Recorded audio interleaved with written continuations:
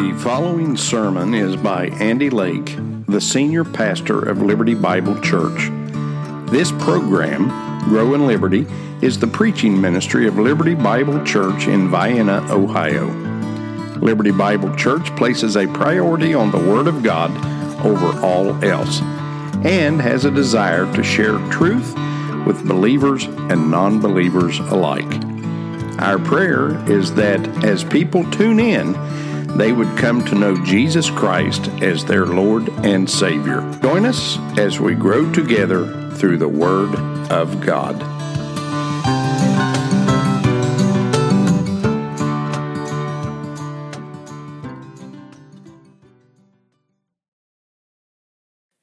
All right, children, you are dismissed and you can head on to your class.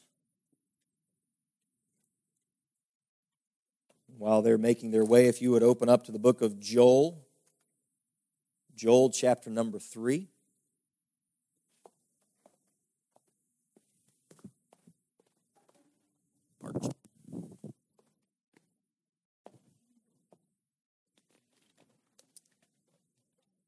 Joel chapter 3.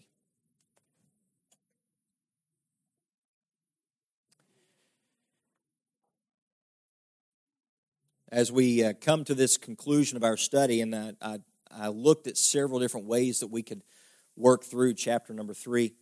Thought about splitting it up into 3 different sections, and I could have been here for another 3 weeks. But I kept finding myself coming back to keeping this entire chapter together as one message, and so I just felt, well, if that's the direction the Lord's going to lead me, then that's the direction I'm going to take it. And so, through our study, we have seen the gospel presented clearly and thoroughly. Now we come to this finale of the book, and not only is it the finale of the book of Joel itself, but really it exposes the finale of the Lord's day. It really kind of puts everything out there as sort of a finale of history itself.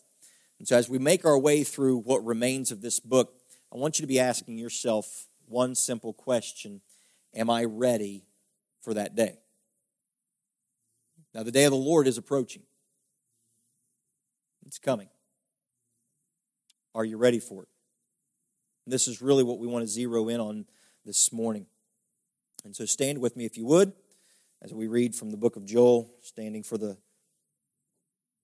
out of respect to the Lord, to the Word of God.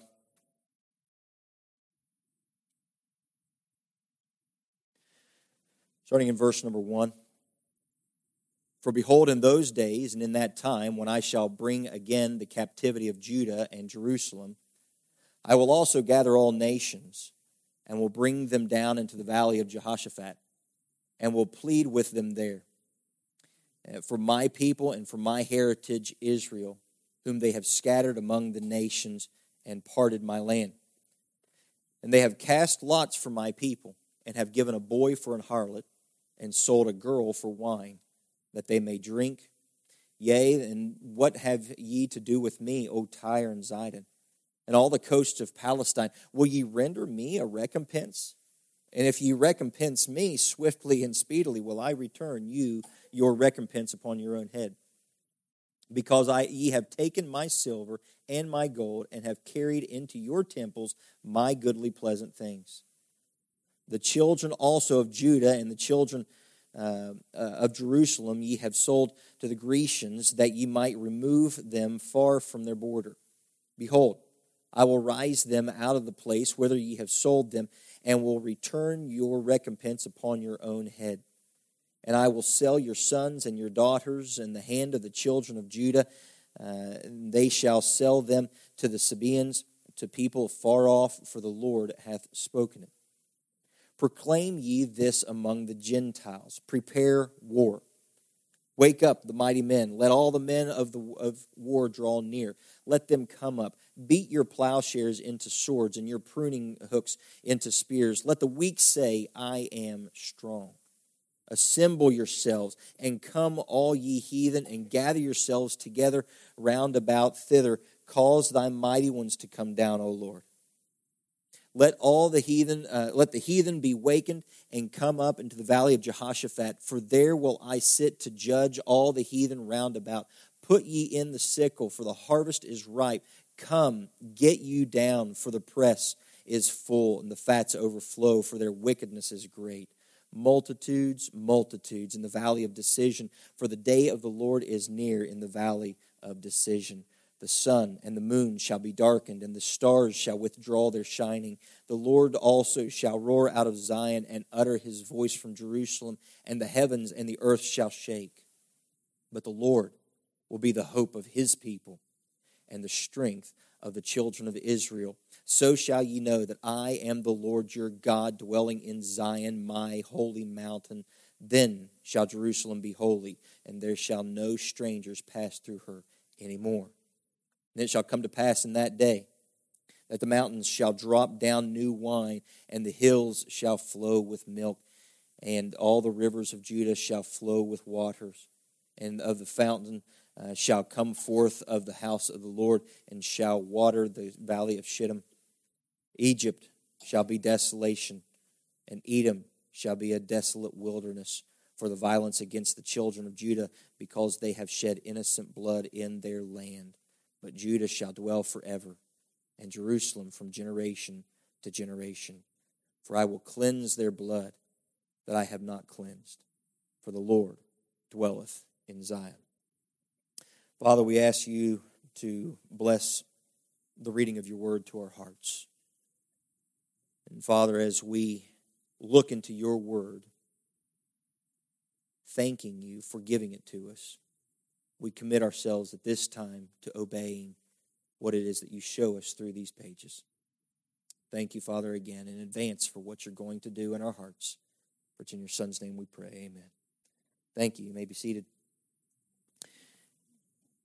As we have seen time and time again, Joel points us to that day of the Lord. And I referred to this as the day when God's merciful patience runs out. It's that day when the Lord will finally say, enough is enough. It's the day when he will finally call into account everything that we think is going unchecked. It's that day of the Lord, and I referred to this as that moment, but I want us to see that this Joel now brings to reveal what this day will be like. And he gives to us a picture of that day of the Lord kind of coming to this conclusion, this fulfillment. Now, we looked again at the entirety of the book of Joel last week and how that it tied the gospel in very well. And last week we looked at the outcome of the gospel being that outpouring of the Holy Spirit. And now people have the opportunity and the privilege of being able to have a personal relationship with their Lord and being able to be indwelt by the Holy Spirit of God.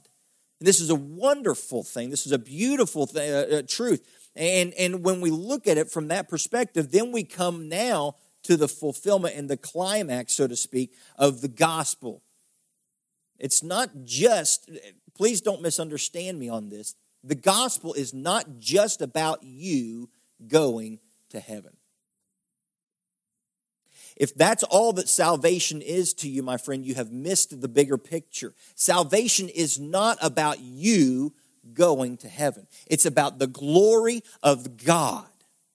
It's a beautiful thing. I've had people ask me before, well, why would God even put the tree of knowledge of good and evil in the garden to begin with? If he knows all things are going to take place and he knows everything before it ever happens, why would he do it? He knew that man was going to fall. Yes, don't forget about that. And people sometimes think to themselves, well, it's like he set him up on purpose for failure. Hey, your own question answers.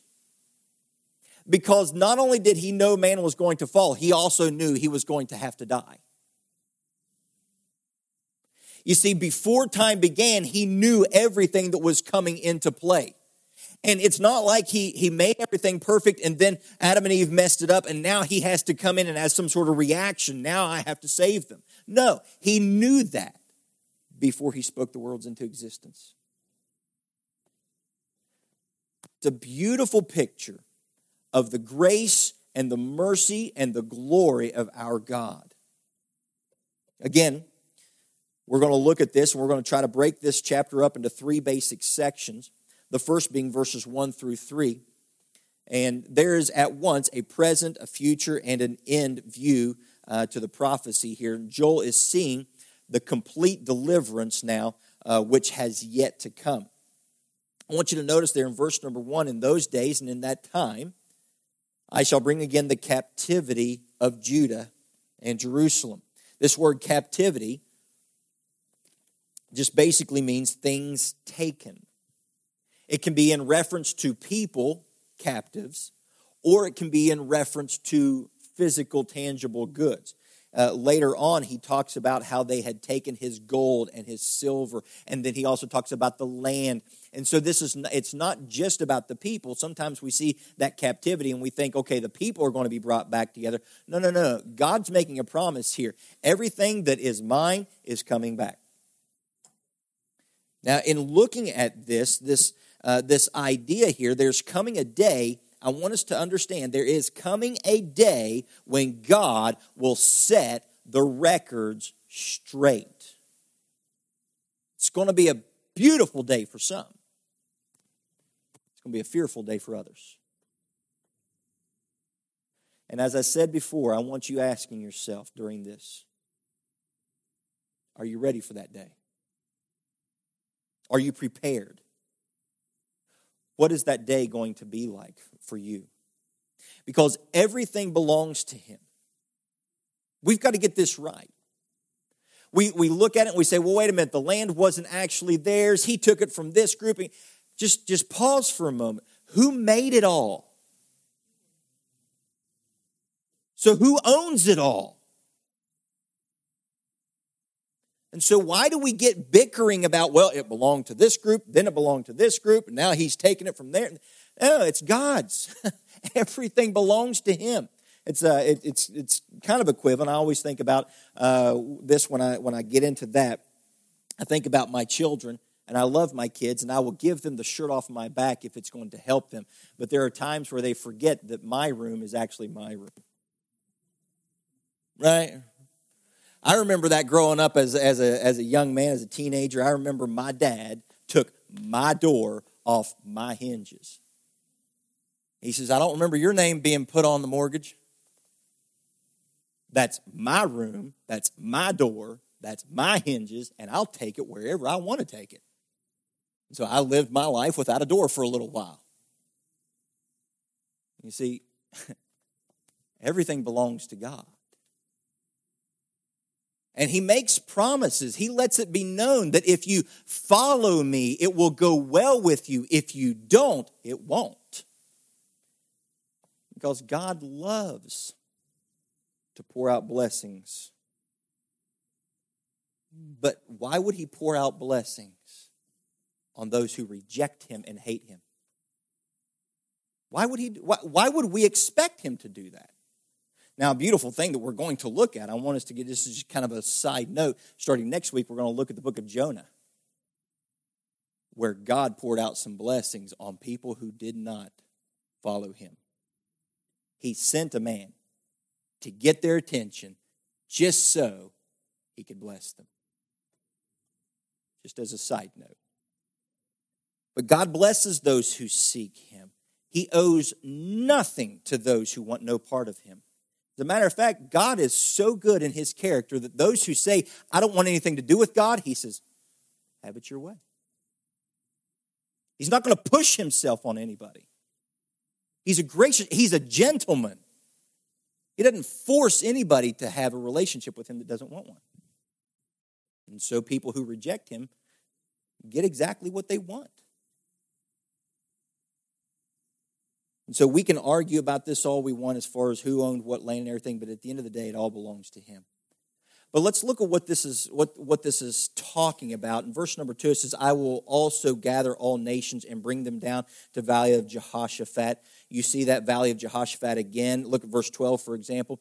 Let the heathen be awakened and come up to the valley of Jehoshaphat.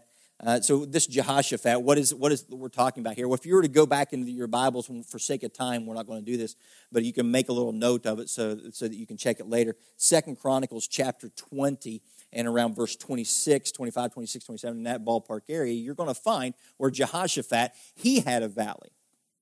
And it was his place, and he actually went to war. And when he goes to war, the battle was given to him by God, and it was a battle that he was assured to win. It was a battle against the Moabites, the Ammonites, and the Edomites. They were all coming down, and Jahaziel gave him this prophesied on behalf of the Lord. The Lord gave the word to Jahaziel, and he gave it to Jeroboam or to Jehoshaphat. Let him know that it was going to be a victorious battle. And so they were so assured of this that when they were going into battle, they sang praises before they got into the battle. They were so assured of the victory that as they were making their way in, they were singing praise to the Lord who is going to deliver us. When they got through with the battle, they were walking out singing thanksgiving songs. It was a beautiful thing. But what they did was this valley of Jehoshaphat, they are referring to it as the valley of Jehoshaphat because this is what was his. But he called it, back in 2 Chronicles, he called it Barakah, a place of blessing. This valley of Jehoshaphat is known not only as the valley of Barakah, not only as the valley of Jehoshaphat, it is also called the Kidron Valley. But it's also referred to, and we see this in verse 14, multitudes in the valley of decision. You see, this place is located directly between Mount Olives and Jerusalem. And it's a wonderful place if you really think about it, the placement of it all, because when Christ returns on his second coming, he's going to come down to the Mount of Olives, and everything's going to be gathered right there, waiting in the valley of decision. And we call it the Valley of Decision because the name Jehoshaphat, and it's put in here in both ways, the Valley of Decision, the Valley of Jehoshaphat, the name Jehoshaphat means the Lord is judge, or Jehovah judges. And so here's the setting that Joel is placing for us. Multitudes are gathering together in the valley to be judged. Christ returns, touches down on Mount Olives, and pronounces judgment. I don't know about you, but there's a part of me that just wants to wave a hanky and shout because I'm looking forward to that day. But there's another part of me with fear and trembling. I think of my friends and my family members who are not ready for that day to come. That ought to be something that is sobering to us. It ought to be something that causes us to seek God in prayer, to lift up those that we love in prayer. This person that I love, he wants nothing to do with you. This person that I love, she has no desire to have a relationship with you. Please reveal yourself in some way. Use me if you need to take my life so that they will come to know Christ as Savior. I'm okay with that. They're not ready for the valley of decision. Do you have that concern? Do you have that feeling? I think of Paul, the way he wrote it. He said, I'd wish myself to be accursed so that they could come to know the saving knowledge of Christ. But you can also look at verse 3. Actually, go back to verse 2 so that we get all this in context. It says, I will also gather all nations and will bring them down into the valley of Jehoshaphat and will plead with them there for my people and for my heritage, whom they have scattered among the nations and parted my land. They have cast lots for my people and have given a boy for an harlot and sold a girl for wine that they might drink. This just lets you know how vile these people were to the people of God. They were taking them into slavery, and they were selling a boy so that they could have time with a harlot. Then they also were selling this girl so that they could have a glass of wine. This is how horribly they were treating the people of God. can I let you know something? God lets his people here through the mouth of Joel know that he has seen their abuses. He lets them know that he has noticed their enemies. But he also lets their enemies know he has seen the abuses. He makes it abundantly clear. Never forget this, please, that God sees all, knows all. He sees how sin has poisoned our world. He knows your suffering. And while it may seem that people are getting away with it for a time, rest assured, God has a day set apart when he says, I will make things right. Are you struggling this morning because someone did you wrong? And you're wondering, where was God? The same place he was when his son was done wrong. Right next to him. Are you struggling, wondering, is God ever going to do something? Yes, my friend. Yes. There's coming a day when all accounts will be settled. One final warning is presented here in verses 4 through 8. And Joel passes, he kind of pauses for just a minute. There's like this parenthetical statement that is given to us starting in verse 4, takes down through verse 8. Yea, and what have ye to do with me, O Tyre and Zidon, and all the coasts of Palestine? Will ye render me a recompense? And if ye recompense me swiftly and speedily, will I return your recompense upon your own head? Because ye have taken my silver and my gold, and have carried into your temples my goodly pleasant things. The children also of Judah and the children of Jerusalem have ye sold unto the Grecians, that ye might remove them far from their border. Behold, I will raise them out of the place whither ye have sold them, and will return your recompense on your own head. And I will sell your sons and your daughters into the hand of the children of Judah, and they shall sell them to the Sabaeans, to a people far off, for the Lord hath spoken it. So Joel makes this sort of parenthetical statement. He pauses before he explains and describes the final judgment to address those who are in danger of righteous retribution. You see, he asks two questions here in verse number 4. Verse number 4. He says, Yea, and what have ye to do with me, O Tyre and Zidon, and all the coasts of Palestine? Will ye render a recompense? Render me a recompense? It's basically the same question, and the way that the wording happens in the Hebrew, it is sort of a restatement. And so what he's saying is, what do you want? What are you trying to do to me? Let me ask it this way: are you trying to repay me for something? And so this is what he's saying in this.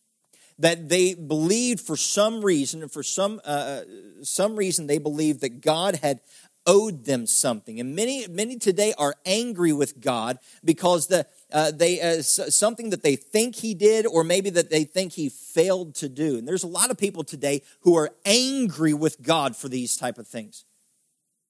I want us to understand that even though we see that God does see all, catch that, not just the physical things, he also sees the heart. He sees the intents. He sees what's taking place here. And there's a lot of people, my friend, a lot of people who are angry with God for something he never did. They think that he did something wrong to them, or they think that he took something from them, or they think that they're due something and they haven't gotten it. Many get mad at God for these things. But I want us to understand that the enemies of God are not the only ones that do this. These enemies here, they sort of felt that God had owed them something. And so they took it into their own hands to go take it from his children. God owes me this. God took. And they can try to disavow all they want. But God is questioning them. What, are you trying to pay me back for something? Are you trying to pay me back? It's not going to go well. You know, sadly, there's a lot of people today who call themselves born again by the Spirit of God. They say things like, well, my life was bad, so I would just ignore God. Give him the silent treatment. well, when God shows this to me, or when God does this for me, then I'll follow him. No, my friend. Sometimes people get upset, well, God did not intervene for me in this situation, and so I'm going to take control, and I'm going to be in charge because God failed me over here. And so since God failed me over here and he didn't step in, he didn't put a stop to it, I'm going to take charge of my own life. How's it going for you? Are you meeting with success? You know, whenever we try to take charge of something we are not in charge of, it doesn't go well.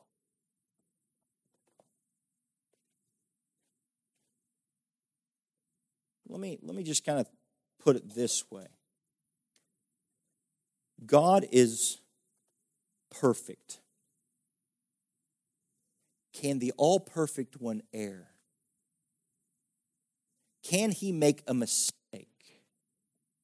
You see, man's thoughts and his reasoning, they're flawed at best.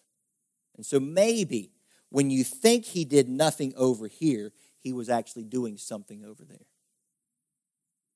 And maybe when you're trying to take control over here, you're stopping him from being able to use that in your life in a certain way. And so here I am trying to control the situation that I believe God failed with over here. And I'm stopping him from actually doing what he wants to do in my life. If I would just let go, give it to him. Now, beloved, there are people here that I'm sure are struggling with that bitterness in their heart and in their life about something. Give it over to him. Give it back. Don't pick it back up. Confess this anger. Confess, God, I was mad at you for this. And I'm asking you to forgive me of it. I'm repenting. I'm turning away from it. I'm not going to focus on myself anymore. I'm going to focus on you instead. I repent of it, and I want to realign everything in its proper place. You are God, and I am not. So I will listen to you and do what you ask of me, and I'll trust you. You did not fail me here. I just don't see it yet. This is where we've got to get ourselves, folks. We've got to get ourselves back in alignment, in proper alignment. Be careful. In verse 8, we see reference to some things that God is going to bring about. Many have mistaken this for God getting revenge. No. It's not about God getting revenge. It's about God not ignoring sin. Now, he didn't ignore it in his own children. He doesn't ignore it amongst you and me. He doesn't ignore it when we do these things. He will not ignore it when the rest of the world does either. This day of the Lord is when God finally calls into account all the things that have been going. And we think people are getting away with it. It's when he says, it's time to pay up. It's time to pay up. And then the final day is revealed, starting in verse 9 through the conclusion of the chapter. It says there are a couple main points. For sake of time, we're just going to look at a few of these things here. A couple main points that I really want to look at. Joel exposes this day. There's a vastness and an all-encompassing grandeur, but he also exposes the futility of resisting. Look with me at verse 9. It says, proclaim ye this among the Gentiles, prepare war. Wake up the mighty men, let all the men of war draw near, let them come up. Beat your plowshares into swords and your pruning hooks into spears. Let the weak say, I am strong. Assemble yourselves and come, all ye heathen, and gather yourselves together round about. This is a lot of times we miss who he's talking to with this. I want you to note who he's speaking to. Proclaim ye this among the Gentiles. Then you look down in verse number 11. Assemble yourselves and come all ye heathen. Now this is similar to Isaiah's statement when he says, let the weak say, I am strong. It's a similar thing here. But what he's trying to put out to us is not, hey, all you people gather, we're getting ready for war for the gospel. What he's saying is, you mighty men, come on to war. You're not going to be able to stand. You farmers and you workers, go ahead and turn those instruments into weapons. Get as many people together as you want. Amass an army of everybody on earth to come. They're not going to be able to stand. Even the weak guys, let them try to come out and be strong. It doesn't matter. I am God, and I will stand. This is what he's saying. He's putting it out there. Assemble yourselves and come, all ye heathen. Gather yourselves together for war. Try to come up against me. It's not going to go well for you. Then he says this at the end of verse 11, thither cause thy mighty ones to come down, O Lord. Let the heathen be wakened and come up to the valley of Jehoshaphat, for they will sit to judge all the heathen round about. Didn't know woke theology was in the Bible, did you? There's coming a day when the heathen are going to get woke. I love the way that the Bible lets us know how he's going to do it. We get to this verse 14 here. This word, multitudes. It's doubled back to back, giving sort of this understanding of an innumerable. And the word for multitude is the Hebrew word homonym, which literally means a noisy crowd. So it's the largest, noisiest crowd you have ever seen in your life. They come together in the Valley of Decision. This Valley of Decision, as I said, was the Valley of Judgment. And so when all these people are gathered round about, it says in verse 15 that again the sun and the moon shall be darkened and the stars shall withdraw their shining and everything's going to get dark and cloudy. You remember the passage that teaches us that when Christ was on the cross, the earth shook, the sun was blotted, and things went dark. You see, my brothers and sisters, when God's righteousness is displayed,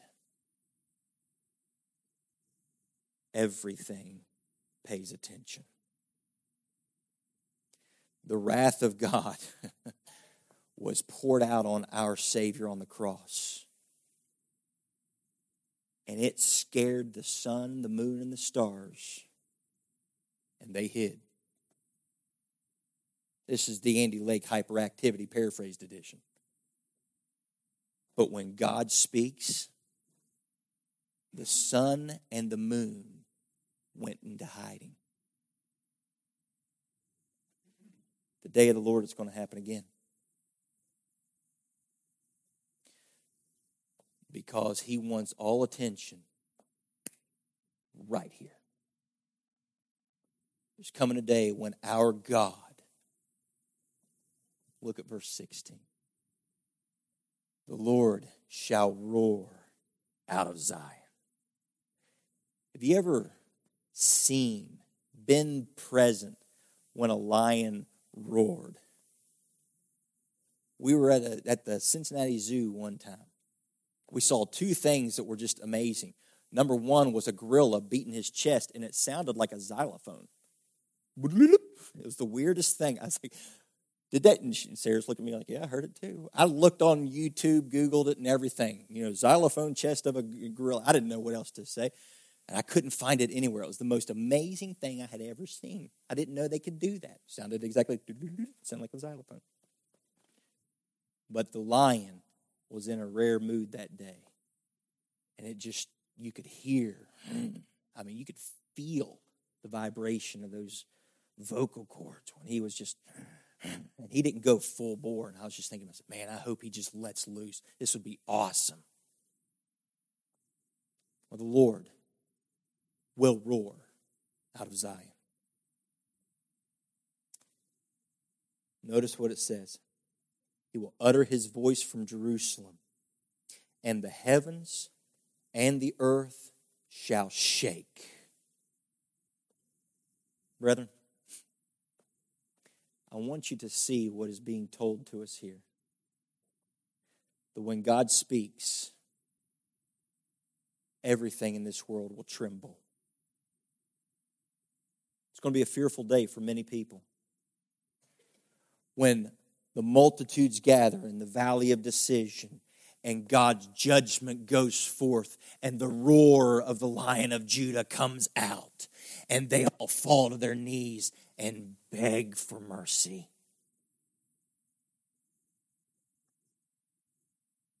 It'll be too late.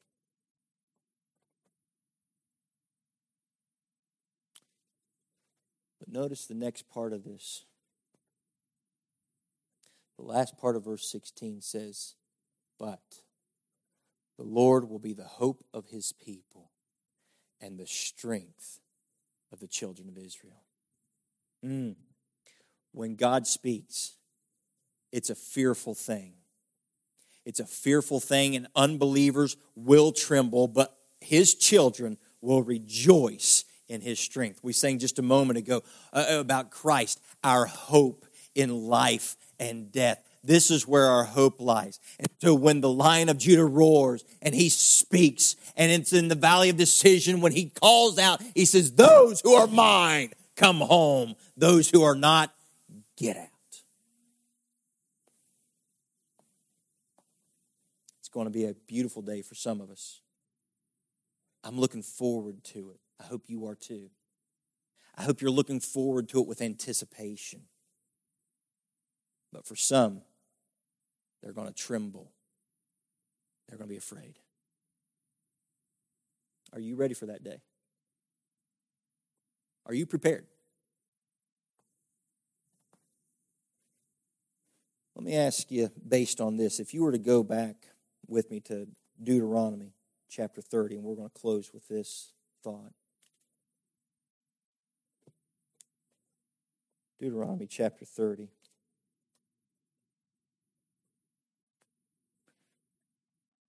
Yeah, I've heard Joel 3:14, multitudes, multitudes in the valley of decision used several times. And usually it's used in a evangelistic manner. I want you to notice something with me. It's not talking about a time for you to decide whether or not you're going to follow him. That's not what is being talked about. It's the time when God decides. God judges. And he will determine who's his and who's not. In Deuteronomy chapter 30, look at verse 15.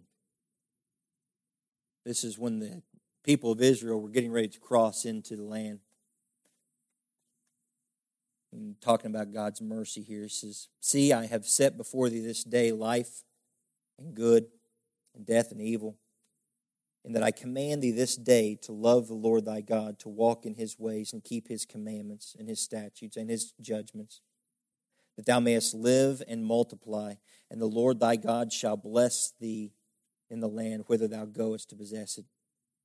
But if thine heart turn away, so that thou wilt not hear, but shalt be drawn away and worship other gods and serve them, I denounce unto you this day that ye shall surely perish, and that ye shall not prolong your days upon the land whither thou goest over Jordan to go to possess it.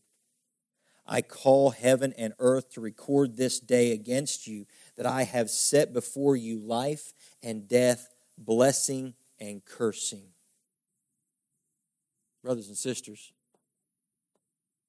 God has given everyone a choice, life or death, blessing or cursing. He's not going to make you take one over the other. It's your choice. And the day of the Lord will reveal the choice you made.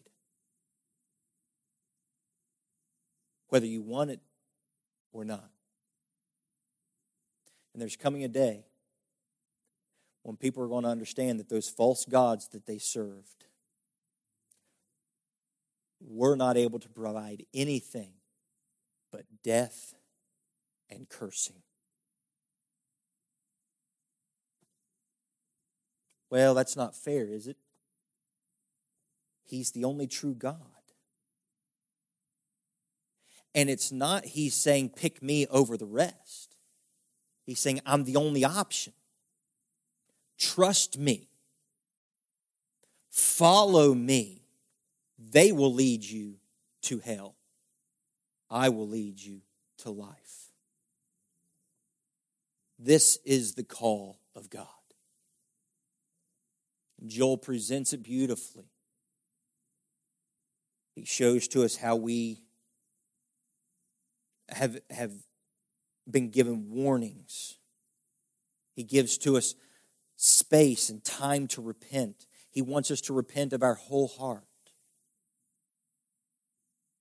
And so I want you to understand, while God has done exceedingly abundantly above all we can ask or think, He has made Himself known, and to deny His existence is complete and utter foolishness. He has revealed the warnings and cautions throughout all time. He has given you this choice.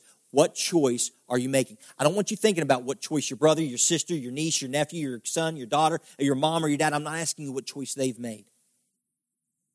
I'm asking you what choice you have made. Are you choosing life? Have you? Have you chosen life and blessing, or have you chosen death and cursing? It's not a both. It's an either or. And when that day of the Lord comes, will you tremble or will you rejoice? And then last, are you living in the reality that the Lord is the one and only ruler? Are you living in that reality? If you're living in that reality, you're following Him. When I'm not living in that reality is when I follow myself. Joel opens it up for us. Recognize this morning, recognize your need of Him. See how you have been given warning after warning. Understand, please understand that time is short. You're not promised tomorrow. You may be okay. You may be thinking, I'm good to go. I'm taken care of. I've trusted Christ as my Savior. What about your baby? What about your friend? What about that coworker? What about your spouse? What about that neighbor across the street? What about that person you say I love you to on the phone? Are they ready? If not, then you've got some work to do. Be praying for them. Be taking the gospel to them. And be living in such a way that they see you committed to something that is real. If this is you this morning and you have not, I ask you to turn from yourself and turn to Him with your whole heart. Receive the salvation that is offered to Him. Understand, when that day comes, He will bring all accounts in. And it's time to pay up. And either you will pay, or you can let Him know Jesus paid it all. That's a beautiful thing. He paid for you. Trust Him. Accept His payment. And then follow Him, resting in the Lion of Judah, our strength. When the day of judgment comes, will your verdict be an everlasting victory? Or will you find yourself marked for death? As Revelation 20:15 says, whosoever was not found written in the Lamb's Book of Life was cast into the lake of fire. It's a real place. and we need to take it seriously. The day of the Lord is at hand. What are you doing about it, and are you prepared? Sweet Jesus, thank you for the warnings that you give to us through the centuries. Thank you for the warnings that you give to us personally, calling us closer to yourself, inviting us to this relationship. Help us, Father, to not take lightly what you have done for us. I pray, Lord, that this time of invitation would be met seriously. And that, Father, we would be giving ourselves to you and bringing our loved ones to you in prayer, lifting them up, begging the God who saved us to woo them and save them as well. And so, Father, help us to be witnesses and help us to be people who make the beauty of God attractive, and to not make a mockery of it with hypocritical lives. Thank you for the study in the book of Joel. It's in your Son's name we pray. Amen.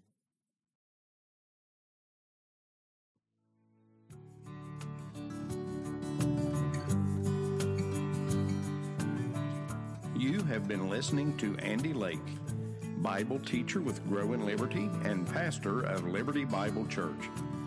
We pray that you were challenged today and encourage you to share this message with your friends and family. If you were motivated in some way to grow in your walk with Christ, please drop us a line and reference the title of today's message. You can access us online at growinliberty.org. Email us at together@growinliberty.org or send us a letter to Liberty Bible Church, 2111 Sodom Hutchings Road, Vienna, Ohio, 44473. If you would like to support Grow in Liberty financially, you may also do that at growinliberty.org. Thank you so much for joining us today.